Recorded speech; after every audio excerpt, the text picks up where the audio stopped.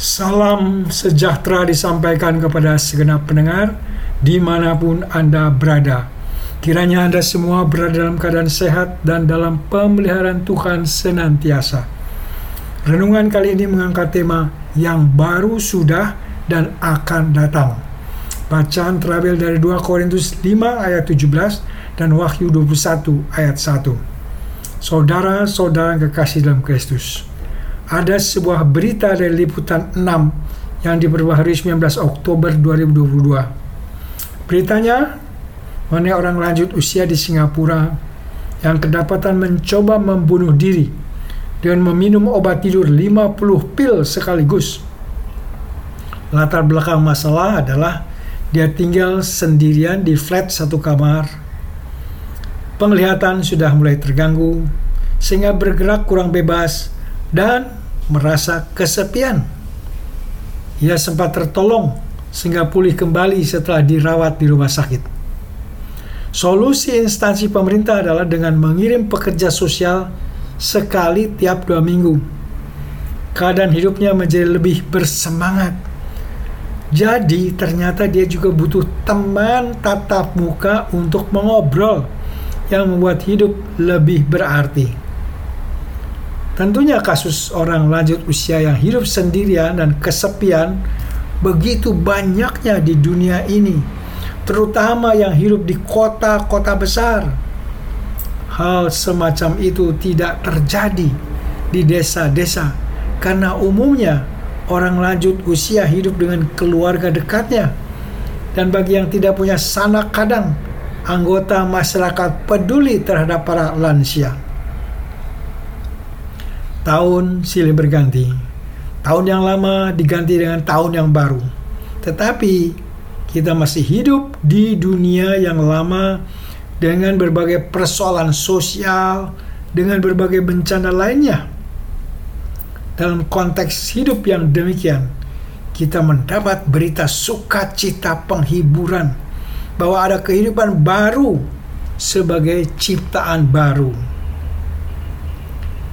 Ada seorang bapak yang rajin mengikuti kebaktian di gereja. Sampai suatu saat ia mogok tidak ke gereja lagi. Teman Kristen di kantor sempat mendengar keluhan bapak tadi, yang mengeluh bahwa ia telah rajin ke gereja, terlibat pelayanan, tetapi hidupnya tidak berubah. Doanya tidak terjawab. Ia tetap mengalami hidup sulit secara ekonomi. Digali lebih dalam, ternyata ia mendapat pengajaran yang salah.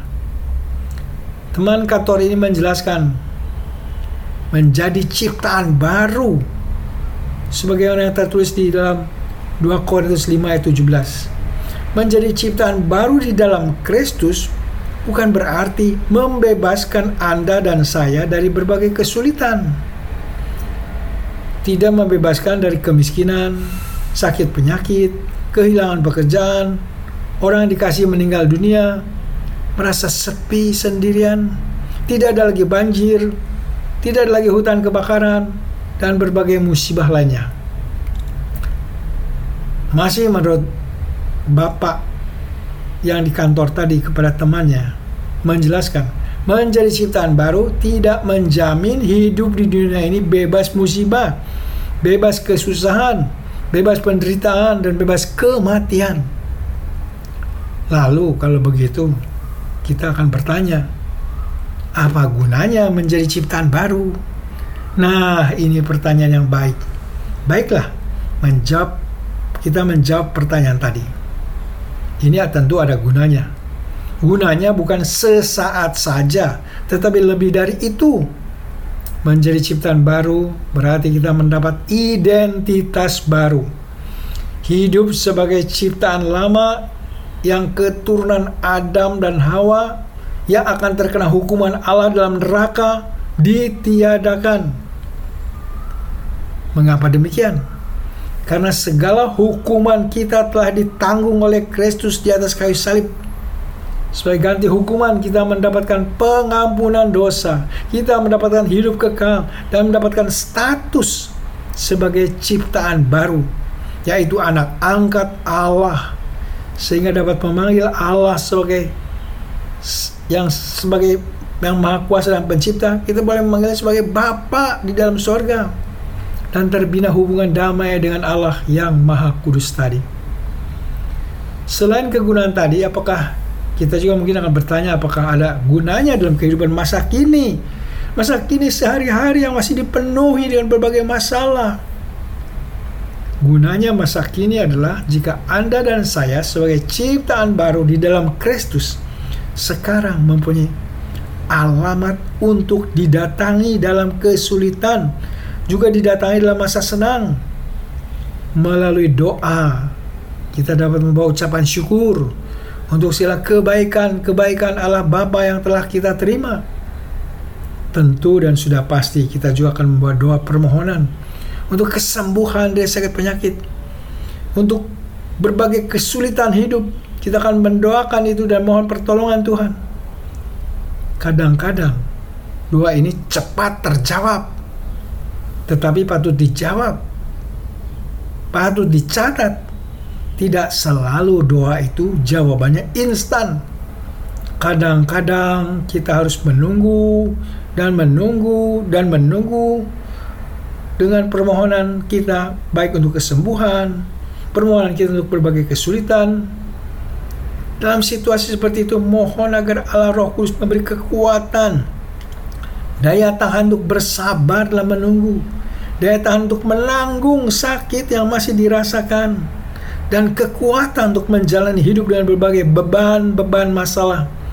Tetapi di dalam pengharapan bahwa Tuhan yang hidup, yang memberi yang terbaik, akan memberikan yang terbaik sesuai dengan waktunya Tuhan. Kalau saudara-saudara saat ini sedang menanggung berbagai masalah, saya berdoa Tuhanlah yang menguatkan Anda.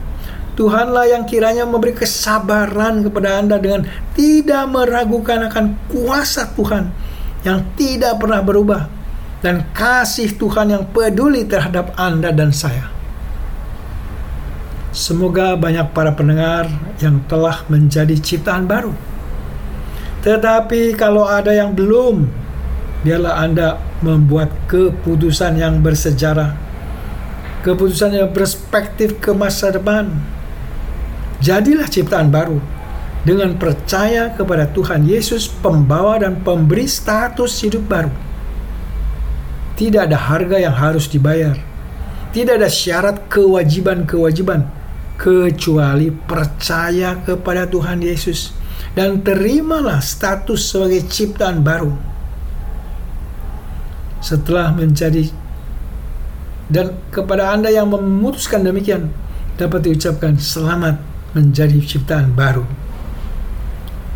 Dunia, bumi yang kita diami juga sudah menjadi ciptaan lama sebagai akibat dosa Adam dan Hawa. Bumi yang kita diami tidak memberi suasana sorgawi. Yang terjadi adalah sebaliknya. Sepanjang hari-hari hidup menjadi sajian berita yang tidak asing bagi kita, yaitu peperangan antar bangsa, saling membunuh, gempa bumi terjadi di sana-sini, banjir merusak pertanian, dan rumah-rumah penduduk rusak, kebakaran hutan terjadi, merusak tanaman hijau dan membuat sesak pernapasan. Di dalam kota-kota besar, kejahatan dan kekerasan makin meningkat, dan kejahatan jenis baru makin umum, yaitu membobol rekening bank orang-orang yang menjadi korban. Mungkin Anda menjadi lelah dengan semuanya ini, terutama mereka-mereka yang terkena akibat dan menjadi korban bukan sekali tetapi berkali-kali. Ada berita sukacita bagi Anda dan saya. Sebagai ciptaan baru, kita mempunyai harapan masa depan baru di dalam Kristus. Wahyu 21 ayat 1 menuliskan, "Lihatlah, aku melihat langit yang baru dan bumi yang baru, sebab langit yang pertama dan bumi yang pertama telah berlalu." Ini adalah penglihatan masa depan yang diberikan Tuhan Allah kepada Rasul Yohanes. Kalau kita membaca lebih lanjut, maka kita akan mendapati gambaran langit baru dan bumi baru yang didatangkan Tuhan Yesus.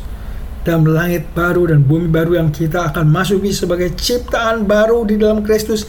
Di sana tidak ada lagi berbagai bencana alam. Di sana tidak ada lagi penderitaan.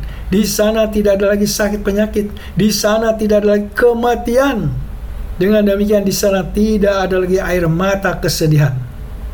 Lebih dari itu, Yerusalem baru ada di tengah-tengah kita. Artinya hadirat Allah ada di depan kita, sehingga kita semua melayani Tuhan dengan puji-pujian, melayani Tuhan dengan penyembahan, dan melakukan segala yang diperintahkan Tuhan. Hidup dipenuhi dengan sukacita dan suasana persaudaraan, di mana tidak ada lagi iri hati, tidak ada lagi kebencian, tidak ada lagi persaingan, dan tidak ada lagi saling sikut-mencikut. Panggilan kita sebagai ciptaan baru adalah membagikan kabar sukacita ini agar banyak yang lain dapat menikmatinya. Berikutnya, panggilan kita adalah mewujudkan menjadi ciptaan baru dengan pembaharuan hidup setiap hari, penyucian oleh darah Kristus. Dalam hubungan dengan sesama, kita diajak peduli terhadap lingkungan, kita diajak peduli terhadap sesama kita manusia, dan siap juga menjadi teman bagi mereka yang sendirian serta kesepian, dan membawa mereka kepada Yesus sang sahabat sejati, kepada sesama yang menderita, sampai sejauh mana kita dapat membagikan kasih Kristus kepada mereka yang menderita, baik melalui perbuatan kasih, baik melalui perkataan yang menguatkan serta memberi pengharapan kepada mereka. Di dalam Kristus yang baru sudah datang dan masih akan datang di dalam kesempurnaannya di masa depan. Mari kita melanjutkan perjalanan hidup dengan menghidupi masa kini dan menyongsong masa depan bersama Kristus, sumber kekuatan dan pengharapan kita. Amin. Mari kita berdoa. Terima kasih Allah Bapa yang telah menjadikan kami ciptaan baru di dalam Kristus. Dalam perjalanan waktu beri kami pengertian-pengertian yang lebih dalam akan keberadaan kami yang baru tadi, serta menampakkan itu melalui kehidupan kami. Tuhan yang Bapa, hamba-Mu dalam kesempatan ini mau berdoa untuk saudara-saudara pendengar yang sedang sakit dan dalam pencobaan. Beri belas kasihan-Mu dengan memberi kesembuhan kepada yang sakit dan kemenangan bagi mereka yang dalam pencobaan. Bapa yang baik, dengar dan kabulkan doa ini yang kami minta dan pohonkan di dalam satu nama Tuhan Yesus Kristus, Juru Selamat kami yang hidup. Amin.